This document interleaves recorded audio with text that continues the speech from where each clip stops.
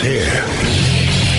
Now, broadcasting from the underground command post, deep in the bowels of a hidden bunker, somewhere under the brick and steel of a nondescript building, we've once again made contact with our leader, Mark Levin. Hello, everybody. Mark Levin here. Our number, 877-381-3811, 877-381-3811. Well, there's so much to talk about and so little time to do it, but I hope you'll stick with us. You know, there have been about 113 justices throughout our entire history on the Supreme Court. That's it. 113. Kavanaugh's confirmed that'll be 114. Since the Constitution was ratified. It's not a lot. As you know, they serve for life. Good behavior, but that's turned out to be life. So what do you do if you're in my position? You love the President of the United States. You think he's doing a hell of a job. The appointment of Neil Gorsuch was outstanding. You certainly don't want to sabotage what he's trying to do to the courts, but you do have some questions about his latest nominee. So do we ask the questions or do we sit on our hands? Even more, do we cheer on the individual, as virtually every radio host has done, virtually every TV host has done, because they don't want to offend many of you? I don't swing that way.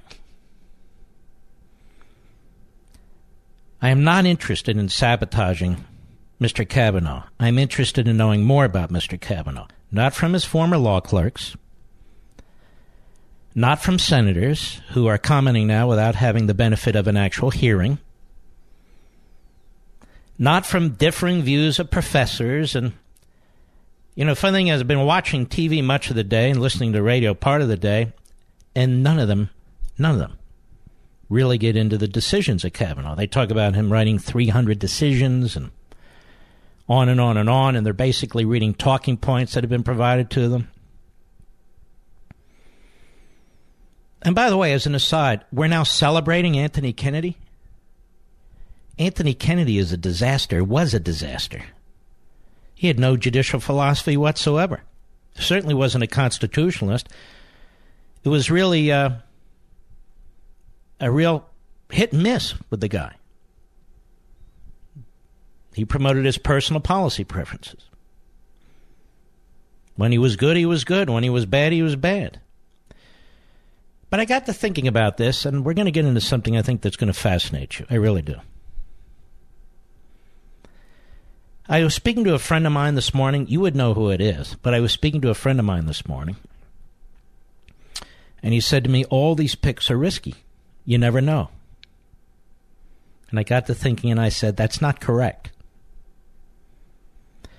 When you pick an individual who's part of the gold standard, that pick is not risky.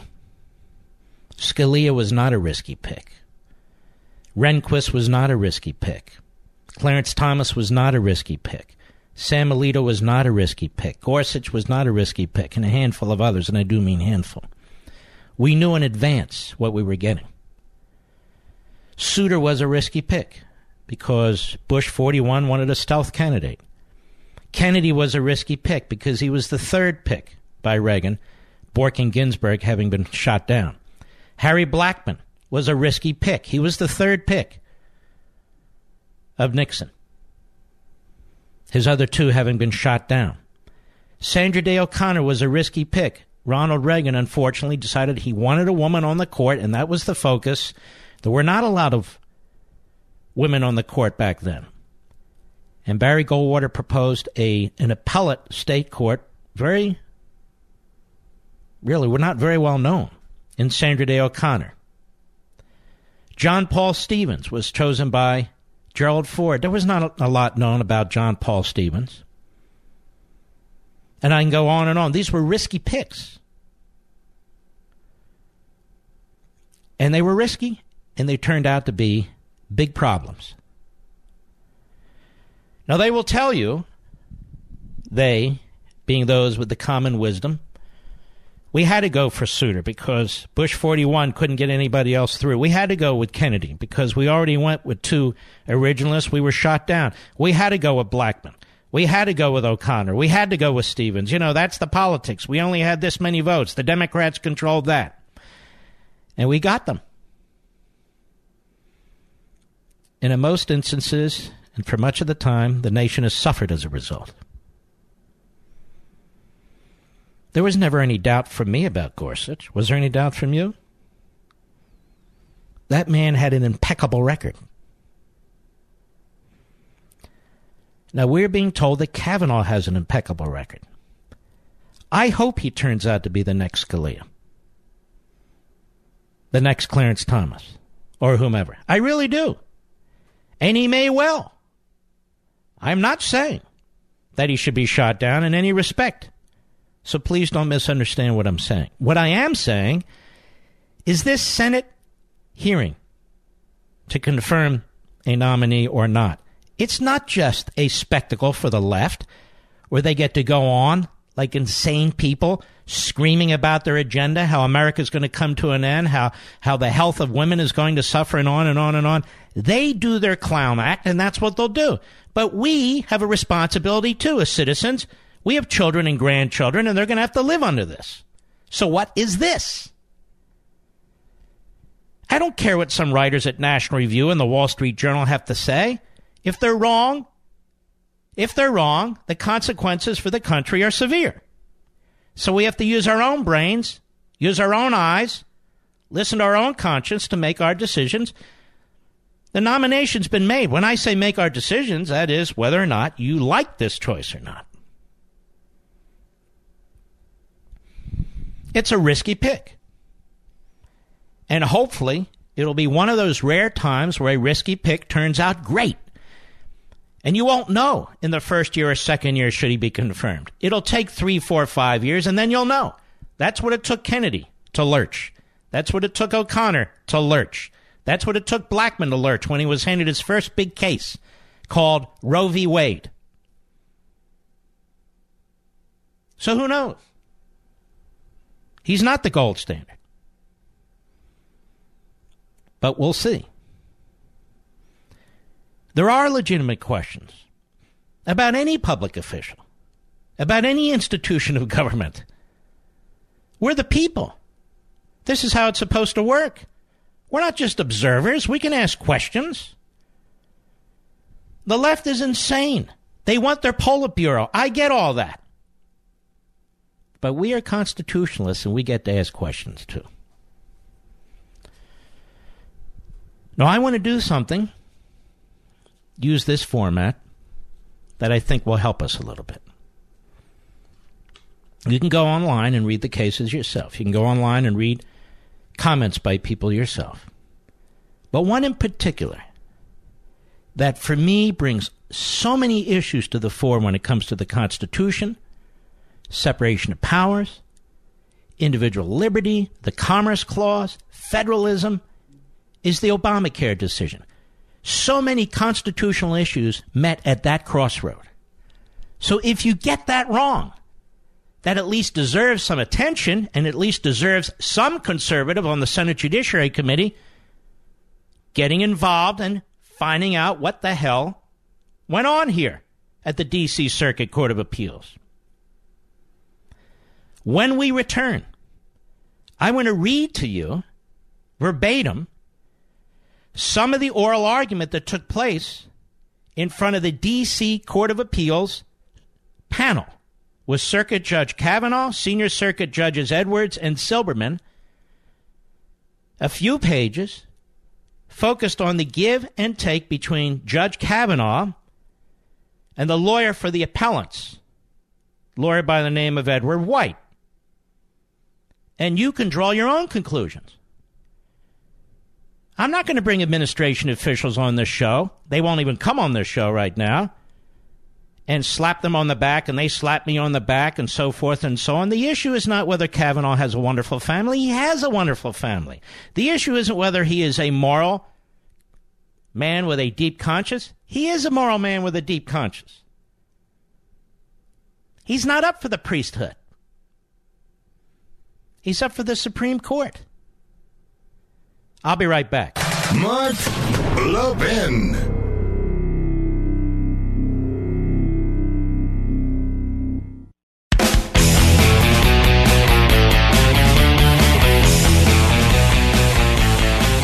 The Obamacare decision by the Supreme Court has been one of the worst decisions in modern history. 5-4 decision. John Roberts flipped at the end. We talked about this at great length. I want to remind you what the dissent had to say in that case very briefly as I set this up to get into the Kavanaugh matter and the oral argument there. So this is June 2012. It's only 30 seconds. Bret Baier, Fox News, reporting on the dissent by the great Scalia. Go ahead. To say that the individual mandate merely imposes a tax is not to interpret the statute, but to rewrite it. Judicial tax writing is particularly troubling. Justice Kennedy reading that from the bench in the joint dissent. It is something that is fascinating to watch. The court always looking at the specific issues one by one. Each case is different, but this one has such a massive ramification. Pardon me. So that was Kennedy. Kennedy, who's furious that the majority, with Roberts, the chief, writing the decision, is rewriting the statute, calling a penalty a tax in order to try and uphold it as constitutional. As reported at the time,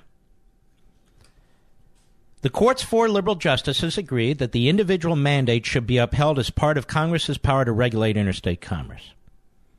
So remember, this would be the first time in American history that Congress passes a law forcing people to purchase something in the private sector. It's never happened before. And those 4 leftists say, okay, good, we agree with that. But Justice Roberts disagreed, and he wrote that the mandate, but he wrote for the majority, that the mandate, the individual mandate that they just got rid of and are so proud of in the Senate, is actually a tax.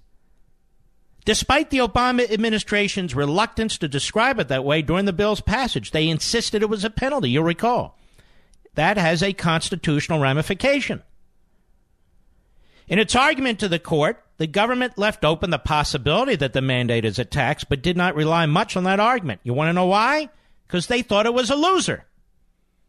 Under the law, people who do not have health insurance will have to pay 1% of their income to the IRS starting in 2014, with certain exceptions. Roberts wrote, if an individual does not maintain health insurance, the only consequence is that he must make an additional payment to the IRS when he pays his taxes. He adds that this means the mandate is not a legal command to buy insurance. Rather, it makes going without insurance just another thing the government taxes, like buying gasoline or earning an income. Stick with me, please. You'll understand my concern. As you heard Justice Kennedy, they write, usually the court's swing vote dissented, reading from the bench that he and 3 conservative justices believe the entire act before us is invalid in its entirety, they said.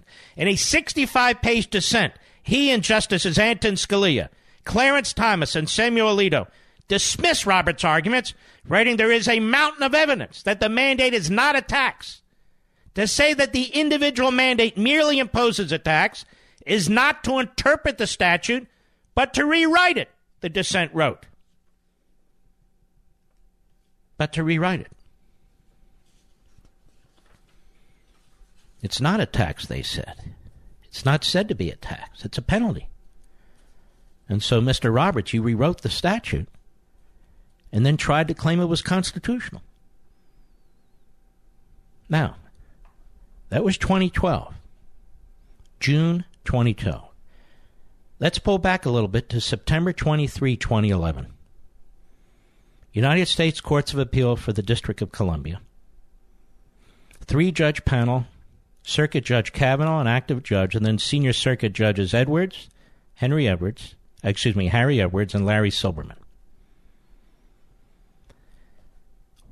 The lawyer on behalf of the appellants that are suing the government is Edward White. And he is suing on behalf of Susan Savinsky, Eric Holder. And I'm turning to page 25 of the oral argument. So it'll start a little oddly, but stay with me and you'll follow through. How much time do I have here, Rich? I have 2 minutes. So actually what I'm going to do is wait, so I don't cut it off in the middle. It's going to take a full segment after the bottom of the hour. But I want to reinforce the point that the dissent, the three constitutionalists and Kennedy, were beside themselves for, among other reasons, and there are other reasons, but in particular, that John Roberts chose to call a penalty a tax for the purpose of finding Obamacare constitutional. Now, as a footnote, it still wouldn't be constitutional under the tax clause of the Constitution. But I don't want to get into the weeds. That's not the point. For Roberts, he needed to find a hook. He couldn't see it in the Commerce Clause, where the statist progressive justices tried to further expand the power of government through the Commerce Clause by forcing individuals to purchase a product by other private individuals, that is companies, which clearly would take the Commerce Clause to places it's never been before. Can you think of anything else the government has ever forced somebody to buy? I'm not talking about a tax, Social Security tax. The government provides the service. But you don't pay for somebody else to do it as a command of the government. And so what John Roberts did is he simply said, well, what's the big deal? If they don't buy it, they just pay a tax. And the other justices said, that is the dissenters, the four, you just rewrote the statute. You just rewrote the statute. You remember all this, Mr. Producer? My fellow Levinites, you remember all this? You remember how our jaws hit the floor? Remember how furious you were with John Roberts? Remember how outrageous this was? They destroyed our entire healthcare system by rewriting Obamacare statute? All right. Please come back. I'll explain why this is so thoroughly relevant.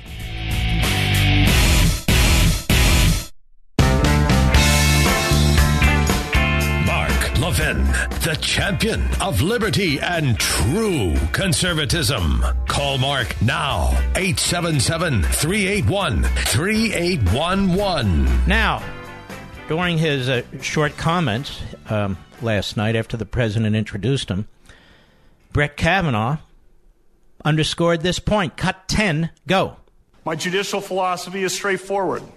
A judge must be independent and must interpret the law, not make the law.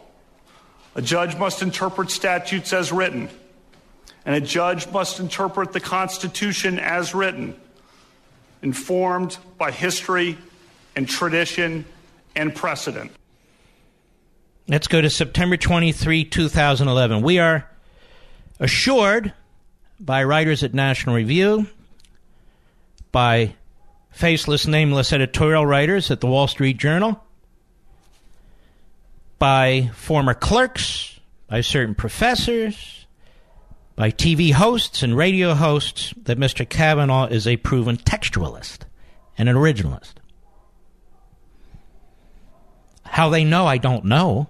They tell us they read the opinions. Some of his opinions are spot on and some aren't.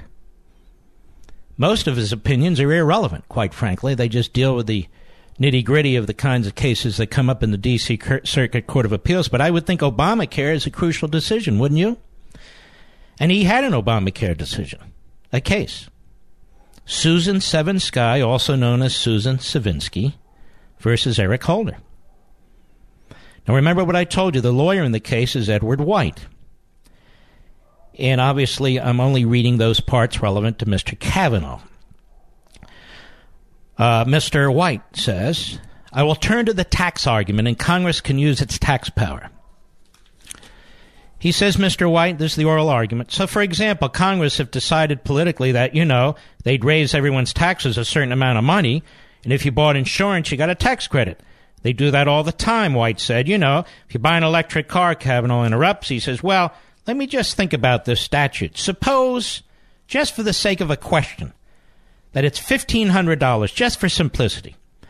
You would say a statute that says pay $1,500 to the IRS if you don't have health insurance is perfectly constitutional.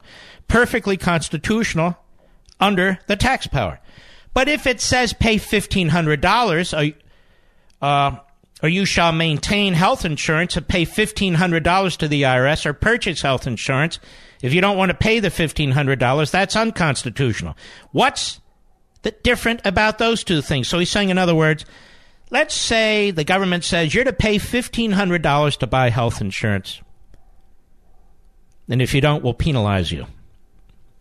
Or you pay us, the government, $1,500 for health insurance. He's saying, what's the difference?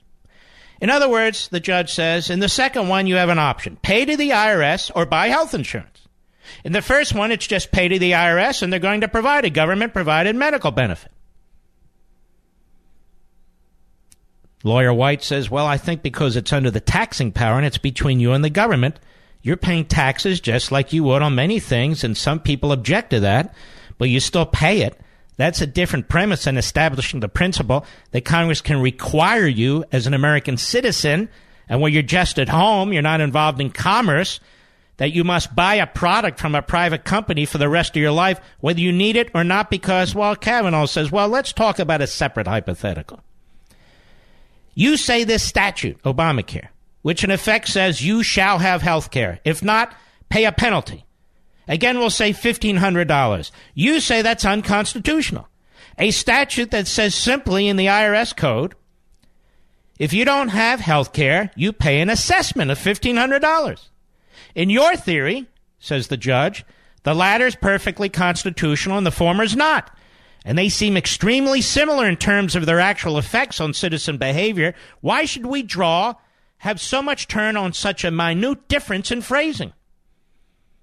Lawyer White, I don't think it's minute just because of which enumerated power we're talking about. Kavanaugh, we're talking about the tax power. Okay, says Kavanaugh, so the tax power. If you don't have health insurance, you pay $1,500 to the IRS. Just like if you contribute to charity, you get a break. If you have a mortgage interest, you get a break. If you don't have health insurance, you pay a $1,500 assessment. That was what the House bill was. Everyone agrees that's perfectly constitutional. Of course, I don't. Perfectly constitutional. You say it doesn't pass muster under the tax power if it says you shall maintain health insurance, and if you don't have it, you shall pay a penalty of $1,500. You know it's very close, says the judge. He goes on. As the amicus brief, or friend of the court brief, I think some of the professors pointed out that this is very close. Lawyer White, it may be close, but again, you're talking about a relationship between you and the government versus a relationship citizen to citizen. And if I'm paying my taxes to the government, and if somehow it's going to result in health insurance, that's a different situation than putting me into the commerce market to buy a product from a private company. I think that's a critical decision because you look at how Congress has always used the taxing power. Judge Kavanaugh, do you think the average citizen would feel more coerced to buy health insurance by the first rather than the second example? The first, again, was you shall have health insurance. If you don't, you pay a penalty of $1,500. The second was, if you don't have health insurance, you pay an assessment of $1,500. So one citizen looks at the first and says, I have to get health insurance. And by the way, his examples there are convoluted. He means to say something else. And so White says, I really don't understand your point. Kavanaugh says the coercion comes from money. Kavanaugh says, you raise $3,000 more. He says, on the second example, it's just a tax code provision that says if you have health insurance, that is, correction, if you don't have health insurance, this is him, not me, you pay an assessment of $1,500 on line 6 of your tax return, right? That is 100% constitutional. That was the House bill. The only difference in the final bill, and it's slight, but maybe it makes a difference, maybe it's more coercive, is you shall have health insurance. If you do not, you shall pay a penalty of $1,500. And my question is there really a difference in the coercive power of the government over the individual between those two examples? Lawyer White, I think there is. And again, it may be a subtle difference, but I think it's significant in that regard, is that when Congress is using its taxing power in this regard, there is, again, the political accountability. People don't like taxes, so politicians are more attuned to how they're going to pass a law, and there is a backlash in that regard for taxes. When you're dealing with the Commerce Clause, because the Commerce Clause has been expanded from its original thinking, it's if Congress has now used its Commerce Clause to force people to buy products, then that power is more unlimited, because all Congress has to do is set up factual findings. So even in the most a decision from the Middle District of Pennsylvania, the judge notes there, he asked the government attorney if Congress accepted the principle, an apple a day, keeps the doctor away, and had findings for that. Can Congress require you then to buy an apple every day? And the answer there was no refusal of that. In other words, Congress can, if you follow the liberals. Judge Kavanaugh, well, what do you mean by that? We're on the tax clause now, and the require word is the key word. And the question is, if it's required by a $1,500 payment to the IRS, is that different from saying if you don't have an apple a day, you pay a tax of $1,500? Now we're getting to the nitty-gritty. Just stick with me, because it goes on. You don't have to call it a tax. Here we go, says Kavanaugh. The license tax case is made clear. There is a paid fee for a license. And the Supreme Court upheld it under the taxing power, even though the court assumed that Congress did not have the power to regulate that under the Commerce Clause. And even though it wasn't called a tax. So the label, what I'm trying to do is tease out what the factors really matter. And it seems to me the mandate, that's the individual mandate, which says, of course, I'm me speaking now, if you don't get health insurance, you pay this penalty, which now they call a tax. It seems to me the mandate versus encouragement is one line you draw that has some force, I admit. And then another line you've drawn is the label. I'm trying to tease out whether the label really matters. Suppose, for example, that this law enacted had a penalty of $50 if you didn't have health insurance, called a penalty of $50. And then the next law called it a tax, and it was $2,000. Under your theory, the $50 is unconstitutional because it's called a penalty. The $2,000 is perfectly constitutional because it's called a tax. And I'm trying to figure out what sense that makes in terms of the label. Lawyer White, with regard to these hypothetical statutes you're talking about, whether they can do it under the tax power, we have to go back to what they actually did. He's saying, look, that's not what they did. That's not what they did. They called this a penalty, not a tax. Now, why is Kavanaugh so focused on tax and not penalty? For the same reason John Roberts called it a tax and rejected penalty. Because in constitutional structure and construction of the argument, if they call it a tax, I disagree with this, by the way, but this is their position. If they call it a tax, Congress can do it. Okay? But they do not call it a tax, which is why the dissent in the Obamacare case in the Supreme Court was so furious, talking about rewriting the statute. What is Mr. Kavanaugh doing here, Mr. Textualist?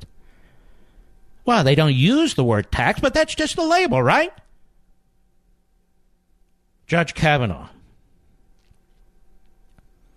they did not disclaim the tax clause power.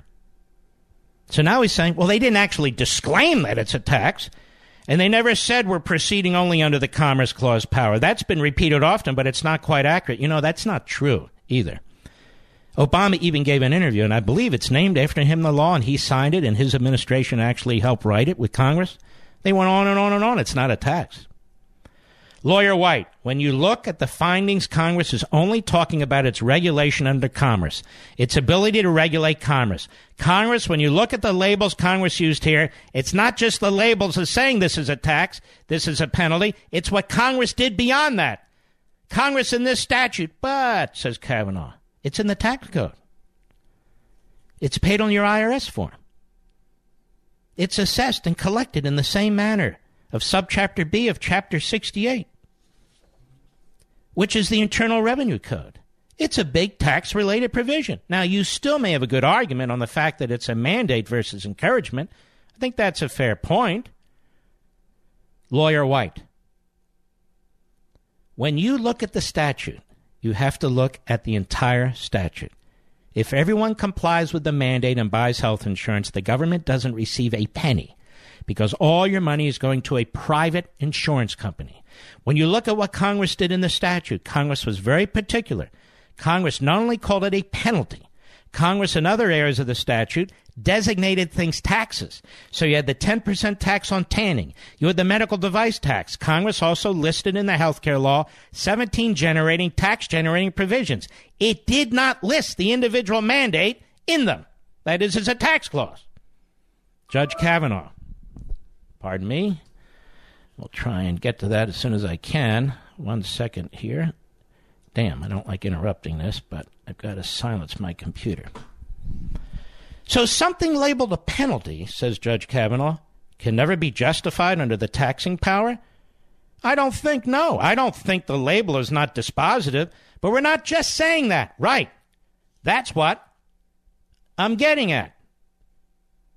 Judge Kavanaugh, I'm trying to distinguish a non-punitive civil penalty, mouthful, from a tax that's justified under the taxing power. How do I tell the difference between those two things? Lawyer White, you have to look at the structure of the statute. You have to look at the language Congress uses. In this case, Judge intervenes, well, you just said the language is not dispositive, so how? Okay, says the lawyer, you have to look at the purpose. Is it a tax revenue statute? This statute, when you look at it, Judge interrupts, well, the Supreme Court's long said, as long as it's revenue raising, we don't get into that issue anymore. Whether it's the Sanchez case or Sunzinski or Bob Jones, there are a lot of cases. Lawyer White, right. But the Supreme Court also says that there is a difference between a tax and a penalty. And a tax is to raise revenue, and a penalty is to compel behavior. The penalty here, if you find the individual mandate, is to compel. Were you able to follow most of that, Mr. Producer? Mr. Kavanaugh, the textualist, the man who understands separation of powers, was rewriting the statute. And you know what he did in the end, Mr. Producer? He argued that his major concern was the Anti-Injunction Act, which prevents the court from hearing it until 2015. What that means is the case isn't ripe because the tax or the penalty has yet to be applied to anybody. And so you need to come back once that happens and then make your argument all over again. In other words, in the end, he ducked. He made a technical decision. But throughout this oral argument, it wasn't the leftists on the court, the old Carter appointee, Harry Edwards. It was the Bush appointee, Kavanaugh, going on and on and on that it's a tax. What's the big deal between a tax and a penalty? The big deal is it made all the difference in the world. I'll be right back. Mark Levin.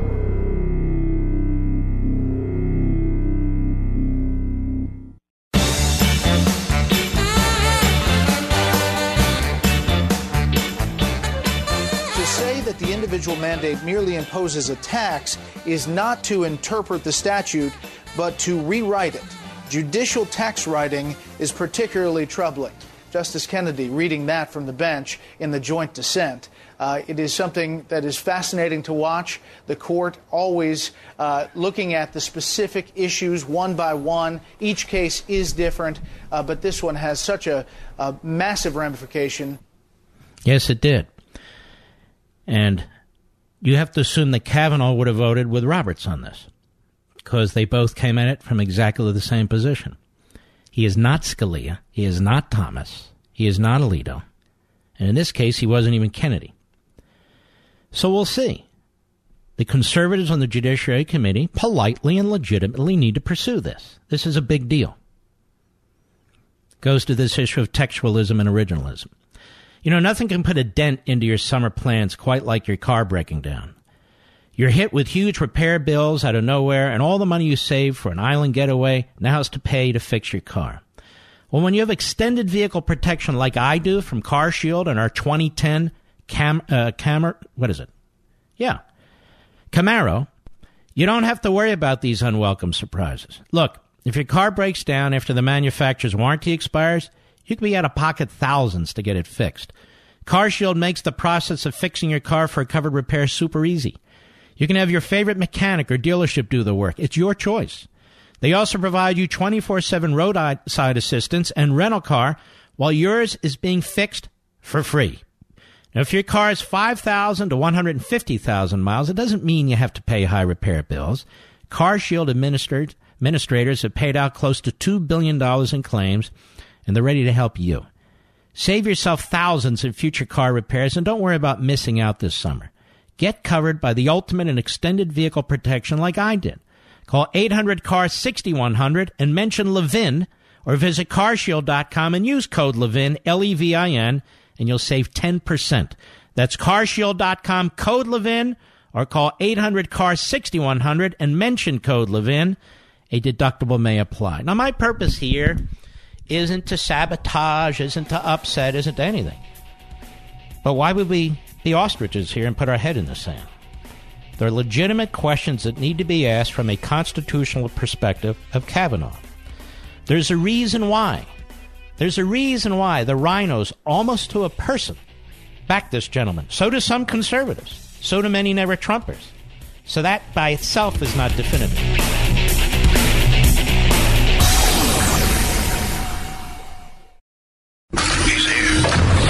He's here. Now, broadcasting from the underground command post, deep in the bowels of a hidden bunker, somewhere under the brick and steel of a nondescript building, we've once again made contact with our leader, Mark Levin. Hello, everybody. Mark Levin here. Our number, 877-381-3811, 877-381-3811. The White House, to its credit, needs to fight for its nominee, and it's putting out talking points, which you can hear most radio hosts regurgitate and most TV hosts regurgitate. Now, there was an appellate lawyer on the line, but he left for some reason. He said, look, this is a case, the judges go back and forth, and they put out these hypotheticals. Well, he didn't put out hypotheticals. Not across the board. They all went one way. Tax, tax, tax. Moreover, he had an opportunity to write an opinion in which he, as one of the circuit judges, one of the three on the panel, could have ruled that Obamacare was unconstitutional, just like the four justices did on the Supreme Court. The Supreme Court case, King versus Burwell, which they did a half a year later. But he didn't do that. Instead, he looked for a way out. And the way out was, look, this guy always wanted to be on the Supreme Court. He knew what he wanted. The lobbying effort on his behalf was unprecedented. So he points to the Anti-Injunction Act, which he said prevents us from hearing this case until 2015. That's what he said in the oral argument. So what he's saying there is, I got to wait for this tax/penalty to take hold, for it to be applied, and then it can be litigated all over again and come up to the court or some other court, and we can address it then. So he pushed it off. That's not what the dissent on the Supreme Court did or would have done. I felt quite confident that when it comes to the Obamacare case, Kavanaugh would have been persuaded by Roberts. George Bush also wrote a book, as my buddy Daniel Horowitz points out at Conservative Review. Kavanaugh working for George Bush, when they were looking at a Supreme Court nomination, one of the vacancies that occurred during his presidency. And it had come down essentially to John Roberts and Michael Ludig. Ludig being a circuit court judge as well. Ludig is well known among conservatives and constitutionalist circles as the gold standard. An exceptional circuit court judge. As George W. Bush points out in his own book, Kavanaugh lobbied for Roberts. Kavanaugh lobbied for Roberts. Roberts won't forget that. And Kavanaugh won't forget it either. But that was poor judgment. Because Ludig, in my view, would have been an outstanding Supreme Court justice. So we lost Ludig, and we got Roberts. Now, I had backed Roberts at the time because he was considered fairly solid. But it turns out he was a risky pick. Then we get all kinds of arguments. Well, one of the gold standard nominees wouldn't have been confirmed. Well, Amy Coney Barrett was 46, too young. But then we hear it said that if there's another vacancy, the president will nominate her. So what? She's 47, 48? That makes a difference? Of course not. We've had presidents younger than her. And we've had justices younger than her. We've had justices with no judicial experience, that is, never been judges. That's okay. Elena Kagan is a perfect example. She was never a judge. While I disagree with her almost all the time, she's enormously bright, and she knows her way around the Supreme Court. You don't have to have been a judge. Mike Lee was never a judge. Is there some question about his constitutional capabilities? I don't think there's any. So you hear these arguments. Well, there's, it's Susan Collins and Lisa Murkowski to deal with. So deal with it. Is Mitch McConnell not a leader of the United States Senate? The goal isn't to make it easy for Mitch McConnell. These are lifetime appointments, for crying out loud. The court is far more powerful than the framers of the Constitution ever intended and that the ratifiers would have intended.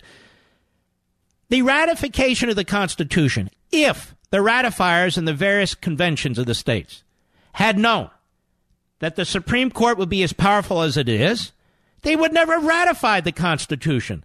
They were assured repeatedly, especially by Hamilton, that it's the weakest branch, don't worry about it. And yet, it's the most powerful branch in many respects. Now, some of these questions were raised over the last week, and what happened was people who would dare to raise them were viciously attacked as spinning, as stabbing the judge in the back, as being dishonest. They weren't truthfully engaged by the inside the Beltway legal types. And that's the other thing. Kavanaugh doesn't get more Washington. There isn't another candidate who's more Washington than Kavanaugh. He was born there. He was raised there. Now, that in and of itself is not a disqualification. I fully recognize that. But you have to put the pieces together. One of the people pushing Kavanaugh the hardest, according to published reports, was the counsel to the president, Don McGahn, who I happen to think is a terrific guy. But he has spent his professional career in Washington, on the FEC and as a lawyer, which is great. But he clearly put his finger on the balance. And there are others who I know quite well who called me, who pretend to be honest operators, who weren't, quite frankly. Who weren't. Now, while NBC got it wrong and said some deal was cut with Kennedy, apparently, to get Kavanaugh or one of his clerks, they only got it partly wrong. Apparently, Kennedy did, in fact, mention Kavanaugh or one or more of his clerks as possible replacements when he decided to step down. That doesn't mean there's this ironclad deal. But I'm now convinced that despite all the input our president received, and he received a lot, he sought a lot to his great credit, that in the end he really was going to go with Kavanaugh no matter what.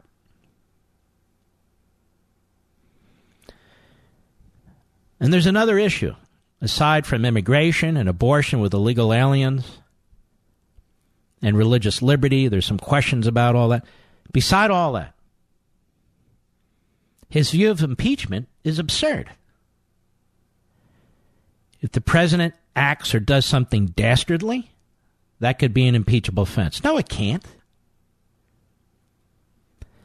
There seems to be some confusion. We've talked about impeachment, about what impeachment is all about. Impeachment is not whatever the House of Representatives says. Not if you follow the Constitution and the rule of law. Can they muscle their way through and do it? Sure, if they have the votes, but that's not what's intended. You can look at Madison's notes and see the debate that took place over impeachment in the phrases high crimes and misdemeanors and bribery and so forth. Alan Dershowitz is running around, wrongly citing himself in his book, saying it has to be an actual crime. And yet, the framers in their debate specifically said, no, it doesn't. On the other hand, they rejected the word maladministration that was used by the Parliament when it came to impeachment. They said, no, Madison says, that's way too vague. Maladministration can mean anything. Again, we've talked about this, and we'll have to do it again in the future at some point. But high crimes and misdemeanors, sure, if a president commits a crime or is perceived to have committed a crime, because of my agreement with the Justice Department memos, whether I personally agree with it or not is beside the point. He can't be indicted. So if he's perceived to have committed a crime or believed to have committed a crime by the House, of course, they can seek to remove him by voting on articles of impeachment and sending it to the Senate for a trial. But there's some things the president may do which aren't per se criminal. Might even be worse. A major abuse of power. Violating separations of power. Like Mr. Obama, among others. So, impeachment does have at least general definitions, traditions, understandings. Doesn't require an actual crime, as Dershowitz says. But it requires much more than what Kavanaugh says. And if he's going to be on the Supreme Court and he holds to that position, I don't think that helps the president one iota. Now to the positive. Kavanaugh is very good on addressing matters related to the administrative state. If you read the Liberty Amendments, one of the amendments, the reform amendments I propose, is to muscle up and reinforce the Commerce Clause. Why? And not just the Commerce Clause. Congress's role in the regulatory state. Because of this Chevron decision, in which the Supreme Court decided, and I'm doing a very summary sketch of this, but I write about it extensively in the Liberty Amendments, that deference, really almost absolute deference, is to be given to the administrative state. So the administrative state can determine if the administrative state is out of control or not. And I strongly reject that, which is one of the reasons that I have one of my reform amendments in the Liberty Amendments, which compels Congress to get involved in the regulatory state in a much more meaningful and substantive way than it even does today. In fact, one of the reform amendments that I put in the Liberty Amendments states, and I do this by paraphrasing, that no regulation that has an economic impact of $100 million or more, or may raise constitutional issues, can be issued unilaterally by the bureaucracy until it is reviewed by a special joint committee of the House and the Senate, which has 6 months to review it. And after 6 months, if it hasn't reviewed it, the regulation dies. Now, Mr. Kavanaugh appears to be pretty good on this issue of the administrative state. Pretty good. So that's one in his favor. And I don't deny that.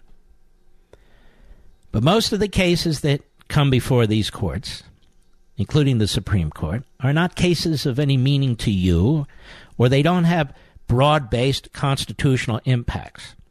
They're related specifically to the parties in front of the court. But there are times when that's not the case, when the implication is much broader and more societal than just that of the parties.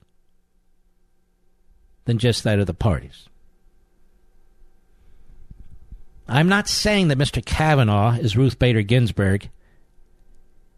I'm not saying that he's Sotomayor. I'm saying I don't know what he is. He's not them, but it's a risk. And let's say 3, 4, 5 years from now, he turns out to be Antonin Scalia II. It's a wonderful thing. I'm not here to sabotage the man, remember? My entire purpose here is to raise questions as a constitutionalist. I wrote the book Men in Black in 2005, long before that and long after. We've talked about the Supreme Court, the rule of law, and, of course, every day the Constitution, virtually. Every day.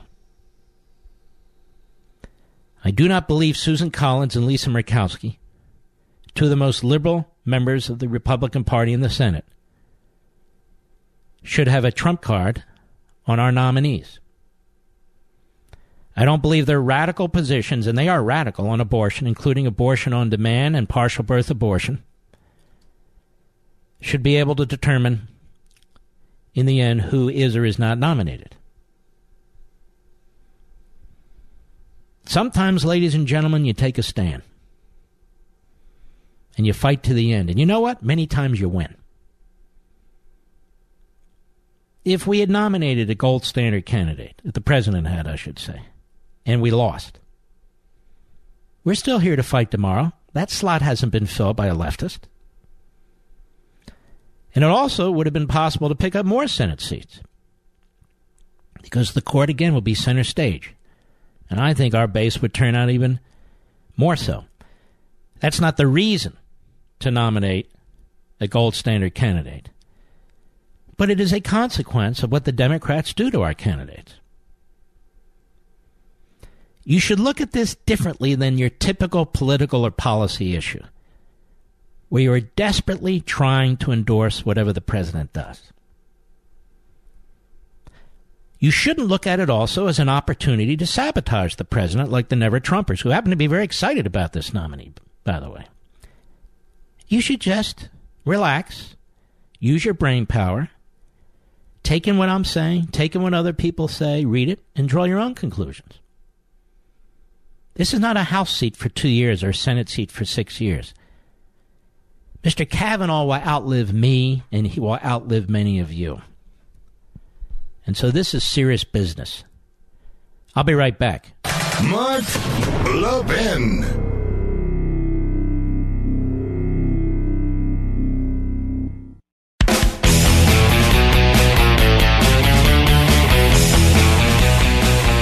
Just to underscore, the hearing process isn't just for the Democrats to try and brutalize the nominee, nor is it just for the Republican Party to celebrate the nominee. We are constitutionalists. We have some questions. We've been told that Kavanaugh's been on the bench for 12 years. He has. He has a significant record. He does. And so there are some questions that need to be asked and clarified. And this is an important process. Even though Chuck Schumer has attempted to destroy it and so thoroughly politicize it. So if you're a senator and you're elected and you're fairly conservative and you feel like you want the Constitution to win the day, you don't just go up there and cheerlead.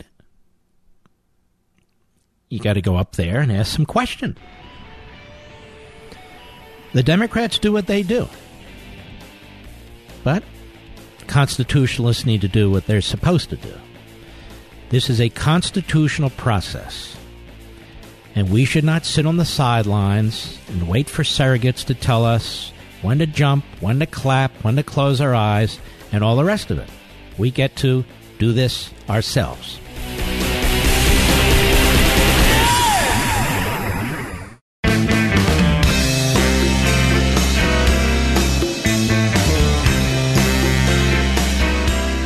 This is the Octagon of Talk Radio, the Mike Levin Show.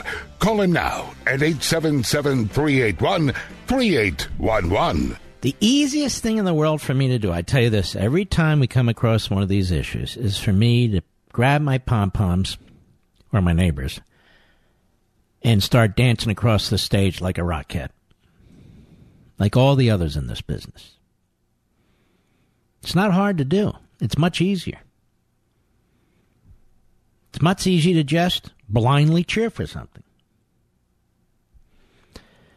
Because if you go on my social sites, you say, what are you, an idiot? Well, what are you, against Trump? What are you this? What are you that? People don't want to think. This is what liberals do. We wonder, how do liberals think this way? Well, we have a certain percentage of people on, quote-unquote, our side who do exactly the same thing. So you can defend the administration 9 times out of 10. And I'm still defending the administration. I haven't come out against Kavanaugh. But I want us to take a good look at him. I want the Republicans to take a good look at him. He's been nominated. What happens in this business is people have short memories. Sometimes listeners have short memories. So Kavanaugh will be very good for 2 or 3 years, and 4 or 5 years in, something will happen. And these hosts, if they're still in the air, will either keep their mouths shut or they'll say, see, I had some questions about this guy, if you'll remember. I raised some questions about him, but blah, blah, blah. They never raised any questions. They never do. I can remember years ago, Mr. Producer knows, he's got the audio, but how boring would it be to just keep going into our archives? When I was going after the Republican establishment, there was no Breitbart website. There was no support among conservative talk radio. Over our friends at National Review even questioned whether there is an establishment. Remember all this, Rich? And now all of a sudden, wow, the establishment. Sometimes I'm part of the establishment, which of course is crazy. They hate my guts, which is okay by me. I'm my own man. And you know what? I cannot live with myself if I just play this ratings game. I cannot live with myself. Because people want to hear the positive, even if it means not giving them all the facts. Not all of you, obviously, you're listening to the show. My attitude is conservatives, independents, people who listen to this show want to hear what is known, and you'll draw your own conclusion. I treat you, and should, with respect. I don't try and position and drag you or push you and hear stuff behind the scenes in order to show you how brilliant I am and making predictions. I don't do that. I read the oral argument in the Obamacare case that was in the D.C. Circuit, and I was deeply troubled by it. Deeply. Wow, that's one case. There are other cases, but this case is a huge case. And as I said at the beginning of the program, it's the crossroads of numerous constitutional issues that are crucial to the survival of this republic. Separation of powers, federalism, taxation, individual liberty in the Commerce Clause. These are big things. Big things, and they don't always come up in one case like this, bundled together in the aggregate. But that's what happened. What do you mean a tax and a penalty? So what? Just semantics, a tax and a... Which makes all the difference in the world when you rewrite a statute. I don't know how people can condemn John Roberts and then claim, as Lindsey Graham just did, that this gentleman is the greatest conservative judicial mind of our time. Really? Really? Why? Why? But then there's the others, the Democrats, and we're going to get to them. They are insane, absolutely insane. Where they would take this country is beyond imagination. But I want to ask you a question first. How many of you have an additional $5,000 sitting around? Anybody? I didn't think so. But you're going to need it if your HVAC system burns out because you were, well, forgetful. Or just decided not to change out your air filters. Big deal, right? I know you think I'm being melodramatic, but if you saw how bad this allergy season has been, all that junk which isn't in your lungs winds up in your home's HVAC filters. Plus, it's getting hot outside, and it is hot outside, and your system is working harder and harder, isn't it? Spend $15 or $20. Save your lungs and your HVAC system with fresh, new filters from my buddies at Filter By, America's leading provider of HVAC filters for homes and small businesses. They carry over 600 sizes. And if you are one of those difficult people, well, you may have a situation where you need custom filters.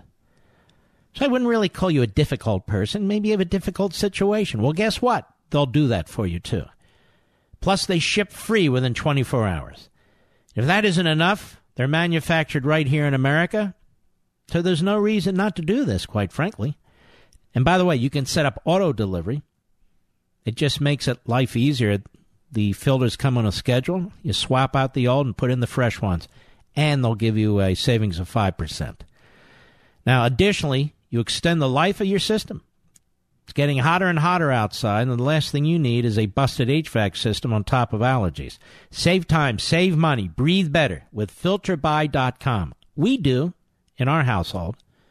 That's FilterBuy.com, FilterBuy.com, and tell them Mark Levin sent you. All right. Let's take a call, shall we? Brian. Fireman, our fireman buddy, Baltimore, Maryland, on the Mark Levin app. How are you? Hey, Mark. How you doing tonight? Okay, thank you. Well, Kavanaugh, my last duty assignment, I am now retired from that fire department in the county that he hails from. And that area where he comes from, there is not a single conservative person around. The entire ideology of the entire environment of Montgomery County is pure progressivism. I think this is a huge mistake by the president, and I think he is... Well, are you saying because the community is liberal by osmosis that he must be liberal? I'm telling you, I've never met any type of conservative when I was at work in that area. But there could be an exception, right, Brian? There can be exceptions. That is correct. However, if you look at the preponderance of the evidence, he set Roberts up for that nonsense decision for the Obama. Why is it so wrong to learn more about this man through the hearings process? Well, I don't think there's anything wrong with learning more about him. And do we not expect the so-called conservatives on this committee to do exactly that, politely and legitimately, to dig a little more deeply? I would hope so. I absolutely would hope so. But, talk about draining the swamp. He is definitely not a drain in the swamp kind of guy. It is an odd pick, I'll be honest with you. It's an odd pick, given his pedigree in the Bush administration. Karl Rove has been hiding under a rock. He came out from under the rock, and he's cheerleading this guy, President George W. Bush, who's been very, very critical of Trump, as the entire family has. They're praising him. Ben Sass, who hates Trump, is a never-Trumper. He's praising it. It's very weird. So the whole thing is weird. That don't like Trump, that like this pick, that should set off bells. All right, my friend. I appreciate your call. Brian, our buddy, the former fireman, is very skeptical. Lou, Milford, Connecticut, Sirius Satellite, go. You are my radio hero precisely because of what you did tonight, the unvarnished truth. And you stole my thunder with your second monologue. The people that are blindly support the president without any critical thinking are as dangerous as the screaming banshees on the left. We have to hold the president's feet to the fire. Like the caller Brian, I am disappointed in this pick as well. We know what the gold standard was. I would have gone to sleep at night with the gold standard, just like I go to sleep at night with Secretary Pompeo and John Bolton. Prior picks in this administration, not so much. You mean like McMaster and Tillerson and so forth? Exactly. Cohen, Scaramucci. The list is pretty long, Mark. But he's digging himself out. I give him credit for that. But this was a mistake. There's an election coming. There was an opportunity for him to wrangle Democrats and blue to circumvent Collins. But you have to look at the signs and symptoms. You talked about the people that have come out of the woodwork supporting the man. He has a liberal Jesuit education to start. Went to a very liberal school. His association, his wife was President Bush's personal secretary. He's done a lot of work for the... So you think it's important to look at the educational background, the community background, the social circles, and so forth in order to get a feel for his mindset? You are the company you keep, Mark. You can't get away from that. So I never keep any company, by the way. But anyway, go ahead. So I'm very concerned. The only case that I was fully familiar with was, of course, the one you spoke about tonight, and it's disastrous. I don't want to worry like we will worry, and I hope the guy gets passed because I hope the president then can move on to the gold standard. But every decision that comes down now, we're going to be on pins and needles. Will he swing like Kennedy? And when you came out a week and a half ago, whenever it was, and postulated there might have been a deal, I says, oh, damn, Mark is right, because Justice Kennedy hired clerks and staff. It was very, very strange to me, and I don't mean like a contractual deal, but sort of like suggestions and so forth and so on. Why wouldn't there be? It was just very strange to me. At one point, the final three included two Kennedy clerks, including a guy out of Michigan on the Sixth Circuit who is not particularly notable, and just Kavanaugh. And I go, what is this all about? It just was very strange to me. The pom-pom boys and girls on Fox, and you know who they are. A lot of them came from the Bush cabinet. Careful now. I know, but it's just a reality. And I'm sorry, Judge Barrett. Look, Lou, I think a lot of people, including me, are sick and tired of the way this president's treated, the way he's brutalized, even now with the insane left, the way his people are brutalized and treated. And you get sick of it, and people get very genuflective, if you will, in defense of him. And I do from time to time, and I want to from time to time. This thing's different. We're talking about a third branch of the federal government. We're not talking about a cabinet secretary or a White House staffer or even some policy. We're talking about a lifetime appointment where there's only 9 people on the Supreme Court and 5 of them get to make the decisions. 5 of them out of the whole country. And to sit here on our thumbs and just do the celebratory type reaction that you're going to hear all over the place, people who don't even know what they're talking about, some of whom haven't read a word, others whom have been scheming and strategizing behind the scenes for weeks and weeks and weeks, putting down anybody who even asks questions. Well, I'm not putting up with that crap. All right, my friend. Lou, you take care of yourself. Lou is former law enforcement, as I recall. He's a very good guy. We'll be right back. Mark Levin.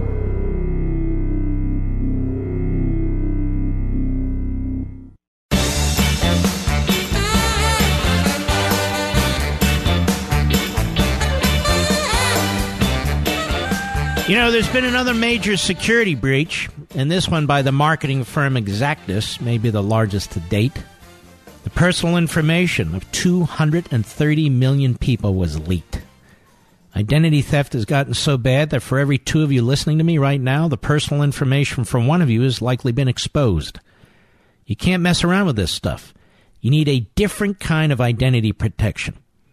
Not the gold standard, the platinum standard. I'm very proud to partner with my sponsor, MyIDCare. It's a company that has been taking care of Fortune 500 companies for years. MyIDCare will work with you personally. They cover you for the 9 types of identity theft and provide best-in-class service. For less than $10 a month, MyIDCare can even help if you are already a victim. Now, I switched to MyIDCare, and I want to encourage you to do the same thing. And I signed my parents up, too. We don't want to worry about identity theft anymore, and neither should you. Now, you, my beloved audience, you can get 15% off at myidcare.com/Mark. That's myidcare.com/Mark. Learn more, then let MyIDCare take care of you. It's very dangerous out there, so you need to protect yourselves. That's myidcare.com/Mark. And by the way, enter promo code Mark. myidcare.com/Mark. Enter promo code Mark. There's a lot of Mark in this. That's a good thing. myidcare.com/Mark. Promo code Mark. You know, my goal in life is not to upset you folks. On the other hand, I'm not going to dumb down anything. I'm going to treat you with respect. I'll leave it to the other hosts to play games. Not all of them. There's some very good hosts. You know what I mean. Juan, Aldie, Virginia, on the Mark Levin app. Go. Hey, Mark, how are you, brother? How's it going? Good. How are you, Juan? I'm doing good, sir. Doing good. Hey, wait a minute. What are you doing? It's Aldie, Virginia. Where are you? I'm in Aldie, Virginia. I actually moved from New York down to Virginia. It's beautiful over there. It is very beautiful here. I've been here for about a year, and we like it. I moved my family down here. Now, you're very close to Middleburg. I am, yes. I am right off of, well, I'm not going to say it on the radio. No, don't. Hey, let's get your phone number out there. No, just kidding. Yeah, exactly. Anyway. Let me give you my address. Yes. Anyway, go ahead. I'm sorry. It's okay. So thanks for taking my call, Mark. I have a point and a question. So the point real quick is I agree with you 100%. Whenever the establishment rhinos are hot to trot behind it, it's red flags immediately. But the question is, what do you glean from Kavanaugh's dissent in the Heller decision when he wrote the dissent there in the D.C. Circuit? Because I happen to think that my gut tells me the next big Second Amendment case is going to be whether Well, he was very good on the Second Amendment. Okay. He was very good on the Second Amendment. So that's a good thing. Yep. Look, I'm not saying this guy is a dog. I'm just saying there's some issues that need to be resolved. Right. And, we've had candidates who appeared to be very good on a number of things. Turns out that in the end they were very open. What happens on the Supreme Court, and it doesn't even happen on these powerful circuit courts, is the amount of pressure you get from the media, the amount of pressure you get in social circles. Because all of the centralized power that the court has seized for itself. And so whomever's on the court becomes very, very powerful. And so like Kennedy used to travel in these social circles. He likes to go to the Kennedy Center, so forth and so on. This is why this stuff matters.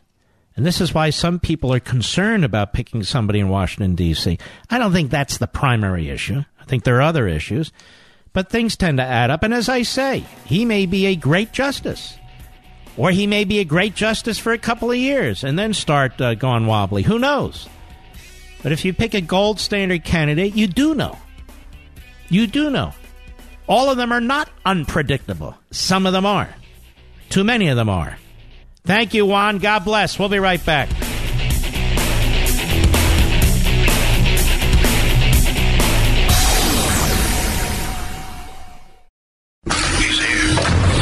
He's here. Now, broadcasting from the underground command post, deep in the bowels of a hidden bunker, somewhere under the brick and steel of a nondescript building, we've once again made contact with our leader, Mark Levin.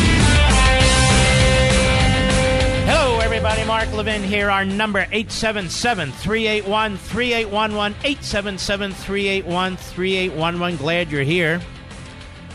You know, there's a lot going on the Mueller side of things. I think I'll address that more tomorrow. But now I want to address the insane Democrats in Washington and their surrogates and the media and so forth. Of course, Roe v. Wade should be overturned. And of course it won't be. Those are two different things. There's simply no constitutional basis for that opinion. None whatsoever. None. Moreover, the science has changed. Not humanity, the science has changed. We now know that these babies can survive longer and longer and longer periods of time. We now know that many of them feel pain, love, human feelings early on in the pregnancy. We now know that abortion is a vile, nasty business for many people. We also know that it is the rallying cry of the Democrat Party. 150 or so years ago, slavery was the rallying cry of the Democrat Party. Half a century ago, segregation was the rallying cry of the Democrat Party.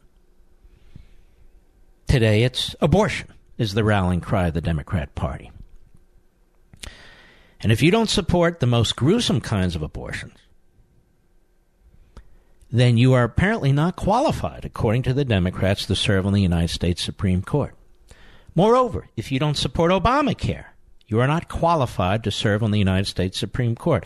If you don't support open borders when it comes to immigration, you are not qualified to serve on the United States Supreme Court.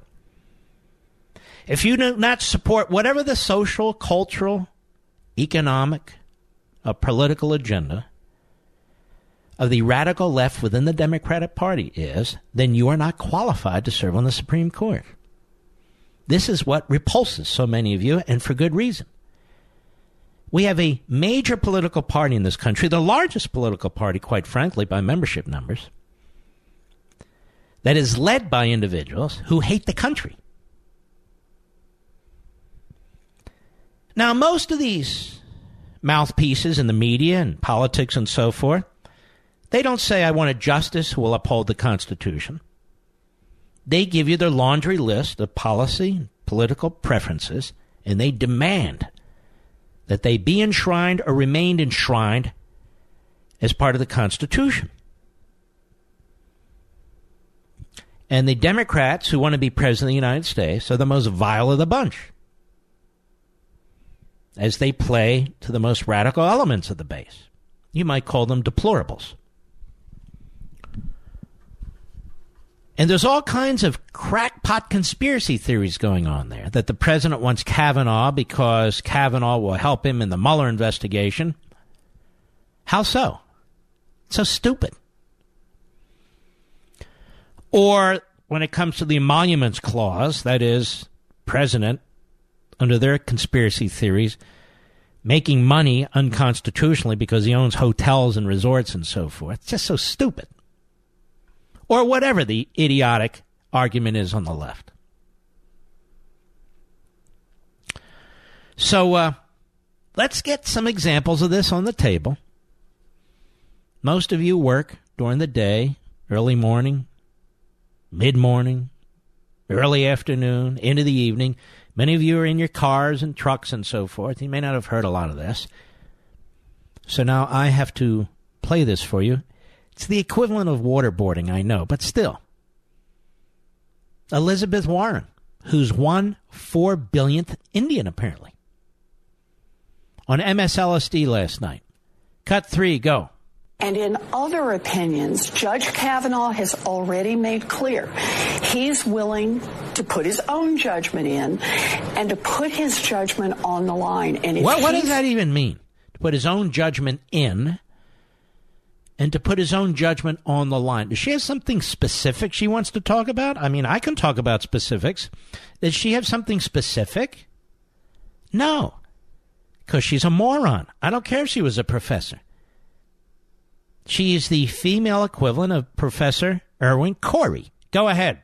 It would be a disaster for Donald Trump to be indicted. He looks like somebody who could very much be on Trump's side. And what's so worrisome... It's not a matter of somebody being on Trump's side, you idiot. There's 2 memos at the United States Justice Department, including one written during the Clinton administration. You might recall, moron, that he was a Democrat. Still is. And those memos say a sitting president cannot be indicted. Go. All of this is he very well could be the deciding vote in whether or not a criminal prosecution against the president goes forward. Incredible. There's never been a criminal prosecution of a president while a president has been president. Ever. Then we have Chuck Schumer. He gets in on the act. He always does. Mr. Snake Oil Salesman, or as I've affectionately called him over the years, Schmucky Schumer. The Chuckster. Cut 4, go. He's even argued that sitting presidents shouldn't face criminal investigation. No investigation of a president. Is that what he's argued? President's been under investigation. Let's stop playing games. We know what they're up to. Since the moment he stepped into the Oval Office. And the president has constitutional rights, too, both as president and as a citizen. You know, it's not just illegal alien criminals who have rights. Right. The president has rights as a citizen, and he has rights to enforce in order to protect the presidency as president. Go ahead. President Trump chose Kavanaugh from the list of 25 when we know he's obsessed with this investigation. He even obsessed with this investigation?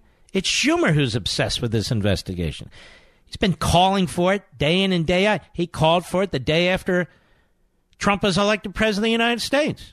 The president's not obsessed with it. He has to deal with it. Go ahead.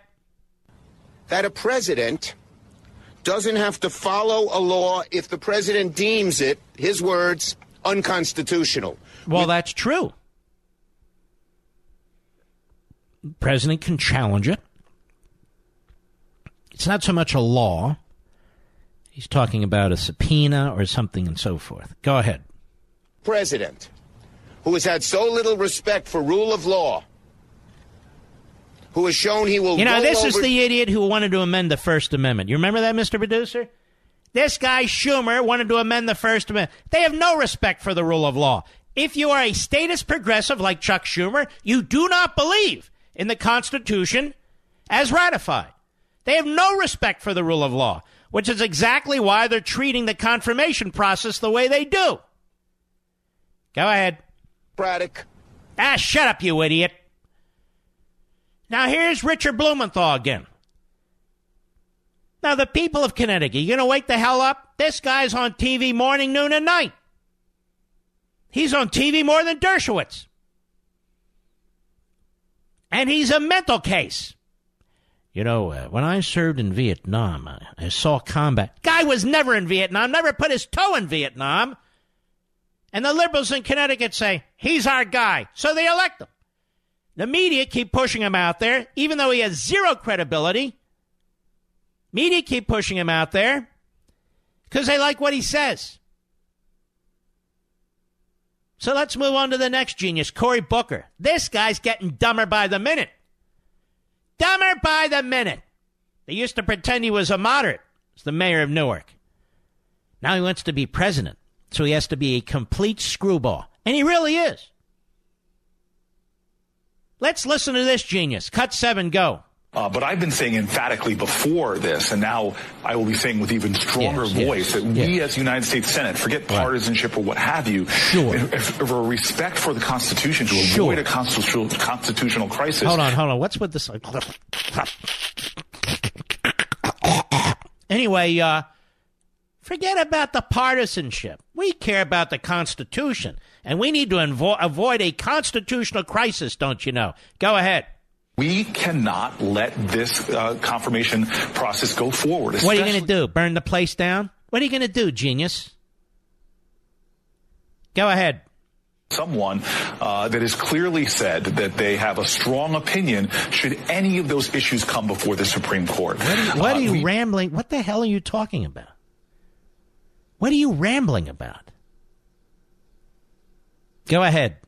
Now that the ideas that you said are not settled law, whether the president can pardon himself, whether the president can just dispense with a criminal investigation. The president hasn't dispensed with a criminal investigation. A president, in my view, can pardon himself. There's nothing in the Constitution that prevents it. Go ahead. A lot of these issues could come right before that justice that now he is 100% certain will have his So back. we have a new standard by genius Cory Booker, which is that if a president is under a phony investigation, launched really by pressure from the Democrats, and a coward deputy attorney general who buckles to it,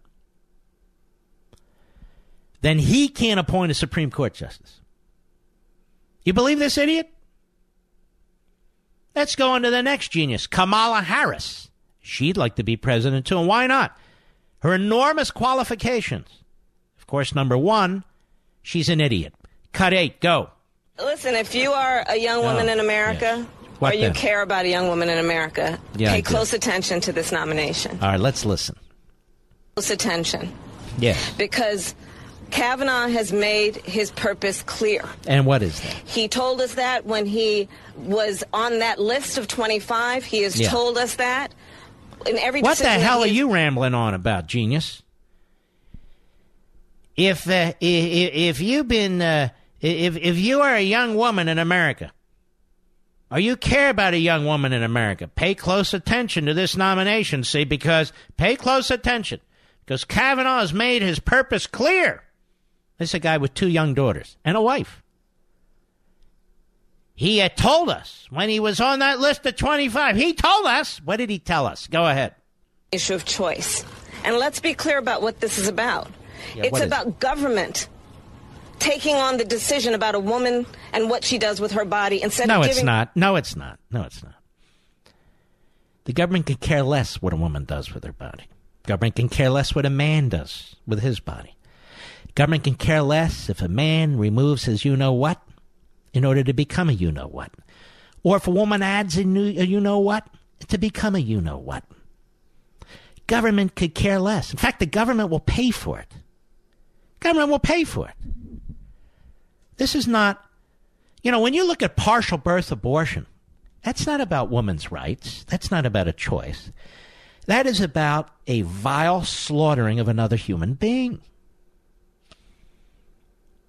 By a vile slaughtering of another human being. I don't care if you dress it up in a beautiful hospital under sterile conditions.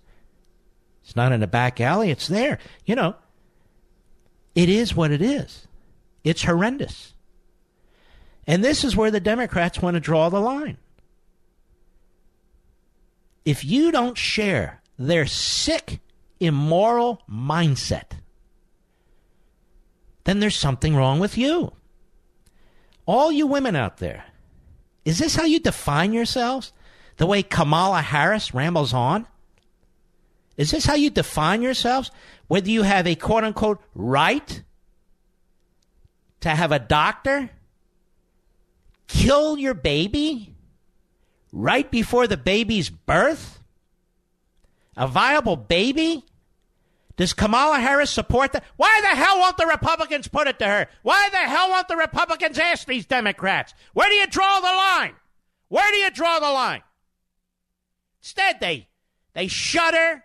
They're in a fetal position. They're hiding under the desk. Oh, my God. Don't nominate anybody who said anything about abortion. No. We'll lose Susan Collins. Good. Oh, we'll lose Lisa Murkowski. Good. Losers. Lose them. Don't ever... Can't get into this. No. Are you kidding me? You think the American people support that kind of slaughter? They don't. Least of whom mothers. Go ahead. Woman and her family and her... Shut up, you idiot. Now, speaking of, Susan Collins on MSLSD today, the senator from Maine, who thinks she's Katharine Hepburn. Cut 9, go. Back then, he said that he considered Roe to be settled precedent, and that is my judgment as well. So well, then that's it. Susan Collins speaks for, or barely, for the whole nation. As Maine goes, so goes the country. Who is this idiot? Go ahead. To hear him say that at that time. Obviously, it's an issue that I'm going to raise with him. His role as the circuit court judge is very different from a Supreme Court judge. I'll be right back. Mark Levin.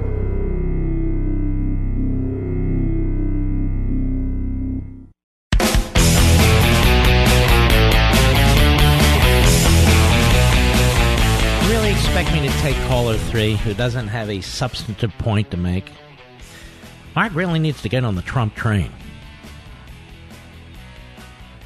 If you only knew, President reaches out to me from time to time. I think people need to get on the nation's train and stop this cult of personality stuff.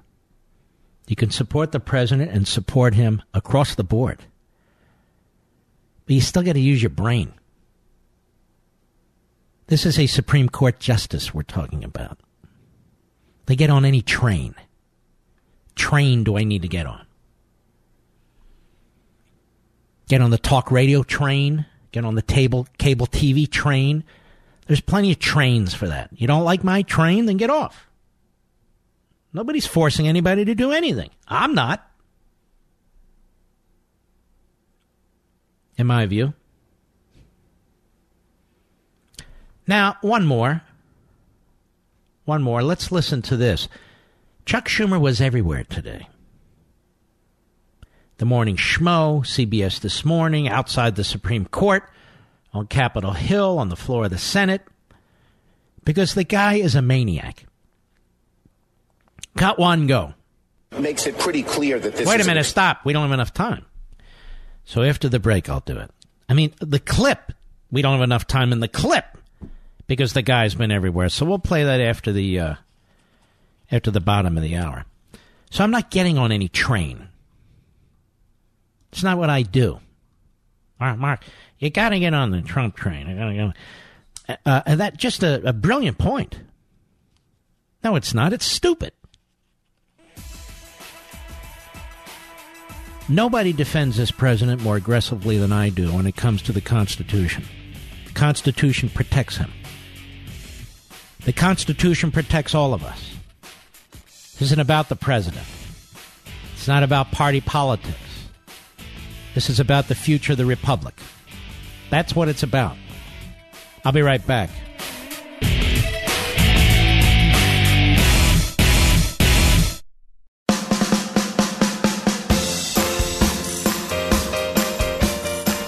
It pretty clear that this is an extreme nominee. They can turn the clock back in America. Years, decades, maybe centuries. That's been their goal. He will repeal Roe and women's reproductive freedom, that he will repeal ACA and the right to protect pre-existing conditions. And so this actually may help us in the midterms. Anytime health care is highlighted, Democrats win. If the American people... Wait. First hour, I read what Kavanaugh said during the oral arguments in a case that preceded the Obamacare Supreme Court case. It doesn't sound like anybody to me who will roll back Obamacare. Chuck Schumer is a true schmo, absolute propagandist, which is why he's welcome on virtually any news network. Go ahead. This court would overturn women's reproductive freedom and the ACA. We will get. How does it overturn women's reproductive freedom? Why is partial birth abortion reproductive freedom? Are any of these coconut Republicans who serve in the United States Senate, these coconuts, are they going to respond to any of this ever? Ever? No, the answer is most of them will not. Instead, they'll go to Susan Collins, ask her opinion. She's perfectly fine with partial birth abortion. No problem. None whatsoever. You know, it's been a while since I've spoken about Imprimis. Imprimis is a magnificent brochure that you can receive every month. It's the largest publication in the nation of conservative thought. And it's published by Hillsdale College. Imprimis is always outstanding, and it's always free. But I really want you to read this month's edition. It features Vice President Mike Pence's message to Hillsdale's graduating class. It's a message that will teach you, challenge you, and inspire you. You have to read it. 3.8 million Americans receive Imprimis for free every month. And those folks share their issues on average with 2 other people.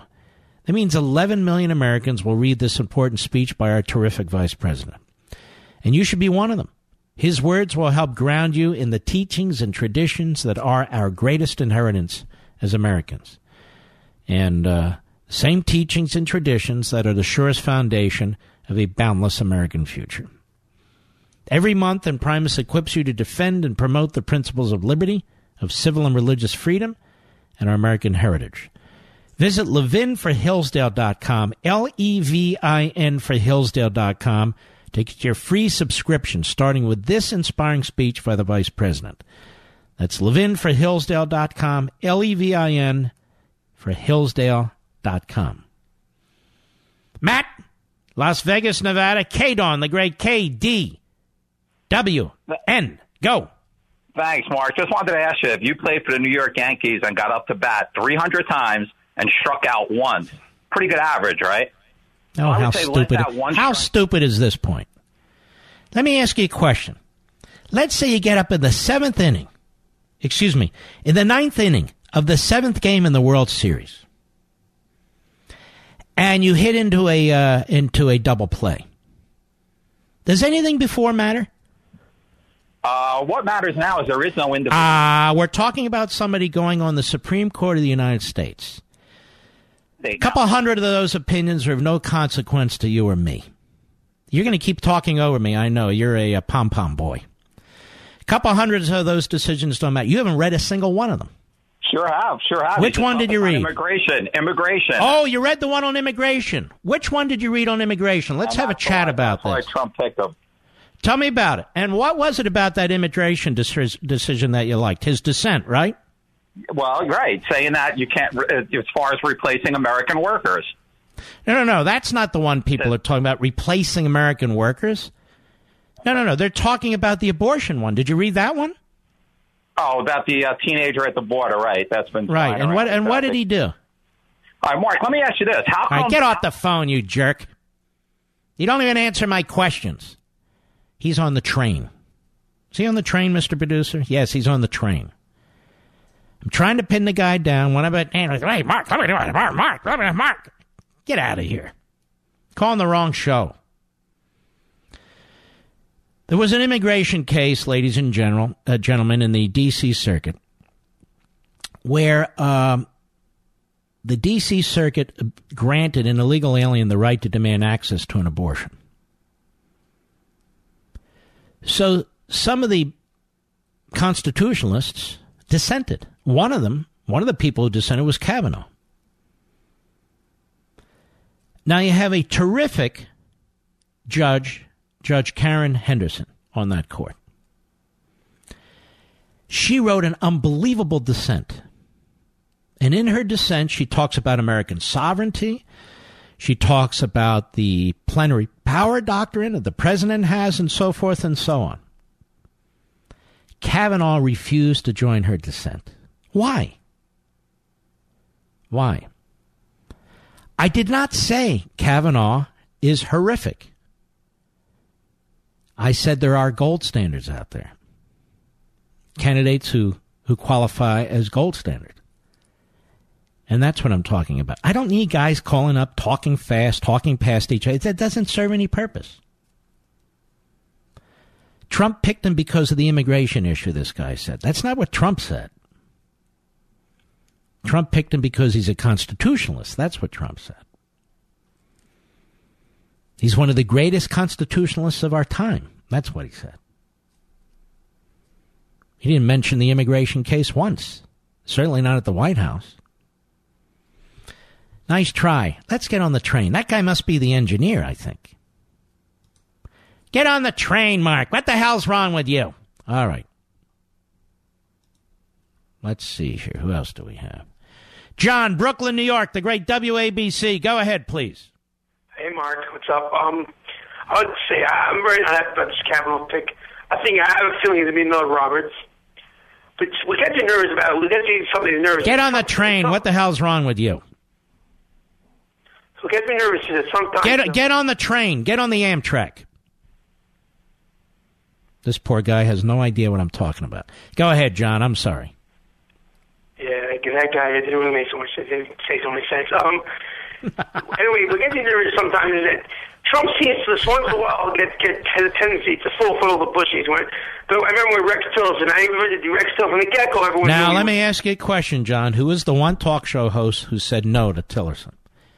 Not the Rockettes, I can tell you that. I said no. He called it, the whole report of Condoleezza Rice was the one that he spoke to him that morning. That morning, he told him to take him. He sometimes has a tendency to fall for the bushes. I don't really get it because they all hate him. I really gets me nervous. All right, my friend. Well said. I don't know half of what you said, but well said. Shall we continue? I think we should continue. Tony in North Caldwell, New Jersey, not to be confused with South Caldwell, the great WABC. How are you? I'm fine, and I want to thank you for allowing me to talk tonight. And I want to we'll see how far it goes, but my pleasure, of course. I want to thank you for what you do and how you do it. And I'm glad you joined the Fox Network, and I hope you get a few more nights. No, I don't want a few more nights, but thank you. Anyway, the one part that I wanted to just take what your argument was, you were 100% correct about the taxation or the penalty versus the taxation. But aren't we glad that the Chief Justice made a statement when they had this original argument about a penalty or taxation? No, because the whole thing would have been thrown out. That's what the dissent said. I remember hearing what you said, that it should have been thrown out. Yes. But the fact is since they thought they were smarties by calling it a tax. No, but I'm saying if they hadn't called it a tax, it should have been 5-4 against and throw it out. The whole thing. You're right. By calling it a tax, even though I would argue even by calling it a tax it doesn't save it, but 5 of the justices felt it did. It's a very perverse decision. You can see near the end where Roberts flipped. Some of it is cut and paste, and some of it is disjointed. The left on the court wanted to go much further than Roberts. Roberts wanted to uphold Obamacare, and he found a fig leaf. And by the way, that fig leaf didn't cover anything. Right, correct. By the way, where's North Caldwell, New Jersey? It's near Wayne, New Jersey. Ah, okay, thank you. All right, Tony, take care, my friend. Greg, Portland, Oregon, on the Mark Levin app. Go. Always an honor, Mark. Thanks for being there for us today. Thank you, sir. I was just very disturbed. I was guffawed, actually, when that Trump made this decision with this whole opinion on Obamacare fiasco. And when you were quoting him, he was talking about the coercion of government, to buy this product. And it's just disturbing. He said government's not coercing anybody. It's just taxing you if you don't buy it. I don't think they understand what taxation means. I don't think they understand what a revolution over taxation. I don't think they understand what took place with the Stamp Act and the T-tax and all the rest of it. But he's brilliant. He went to Yale, and he went to Yale again, and he does this, and he does that. Okay, fine. Taxes, what are taxes? Taxes are the confiscation of your labor, of your intellectual and physical labor. You get up in the morning, most of us, you go to work, you go back in the evening or at night, you spend a great deal of your life working, trying to accumulate wealth and take care of your family and so forth. A tax is a confiscatory act. To some extent it's necessary. To some extent it's certainly not.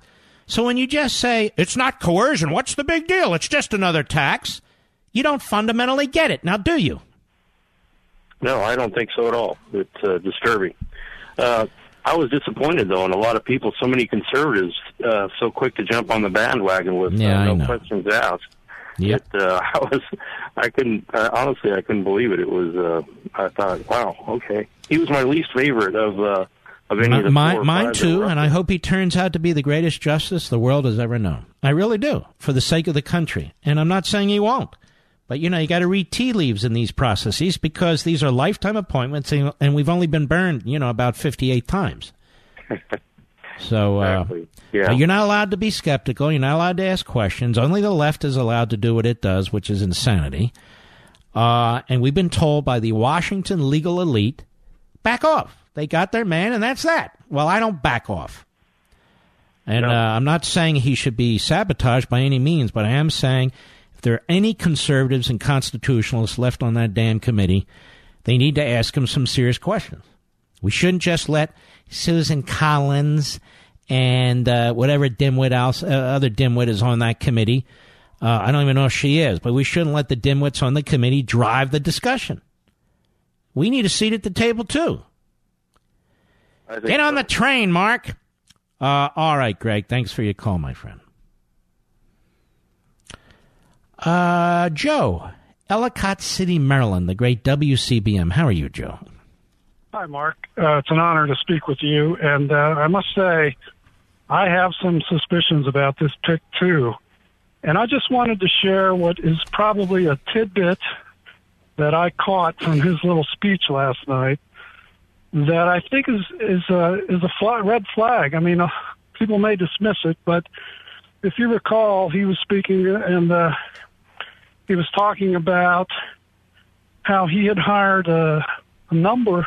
hired more? You're trying to say, because we're running out of time, more female clerks than non-female clerks. Is that the one? Yes, he said that. When he said that, my wife and I looked at each other and said, oh, brother. That's not a conservative comment. Just hire the best people. What's the difference? What genitalia they have? It's an indicator. It's an indicator of his character, I think. Well, I think he has a good character, though. Okay. By every measure, I believe he has a good character. Well, yeah, and he's a good guy. But I want to point out that with the counts so close, right, they might need a couple Democrats. That also works in the favor of conservatives that don't want to go through with this. Mm-hmm. Imagine that. It only takes 2 or 3 conservatives to say, no. Yeah, it's not going to happen. I predict right now. All right, my friend, I appreciate your call. We'll be right back. Mark Levin.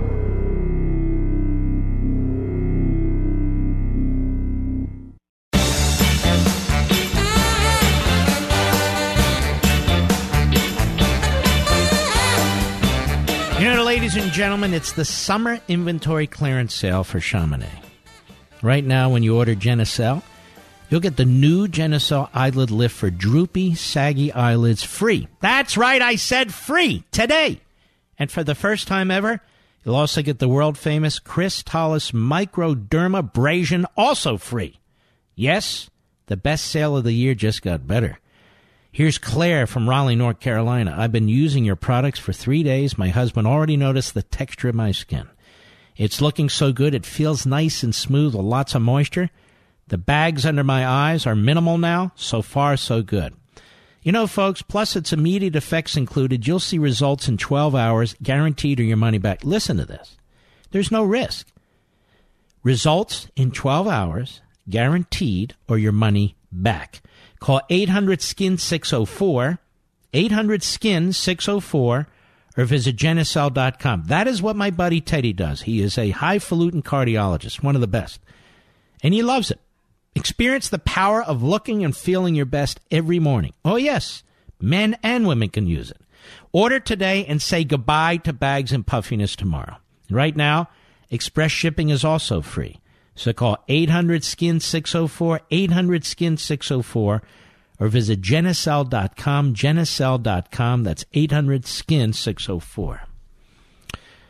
All right. Let's see who else is out there. Quite a ride today. I know some people, they're having a tough time. They want to get on the train. They want everyone on the train. Stick with me. I know what I'm doing. Let's see. Let us go to Kathleen, Ocala, Florida, the great WSKY. Go. Oops. Lee, Indianapolis, Indiana, the great WFDM. Lee, go. Denali, God bless. Good evening.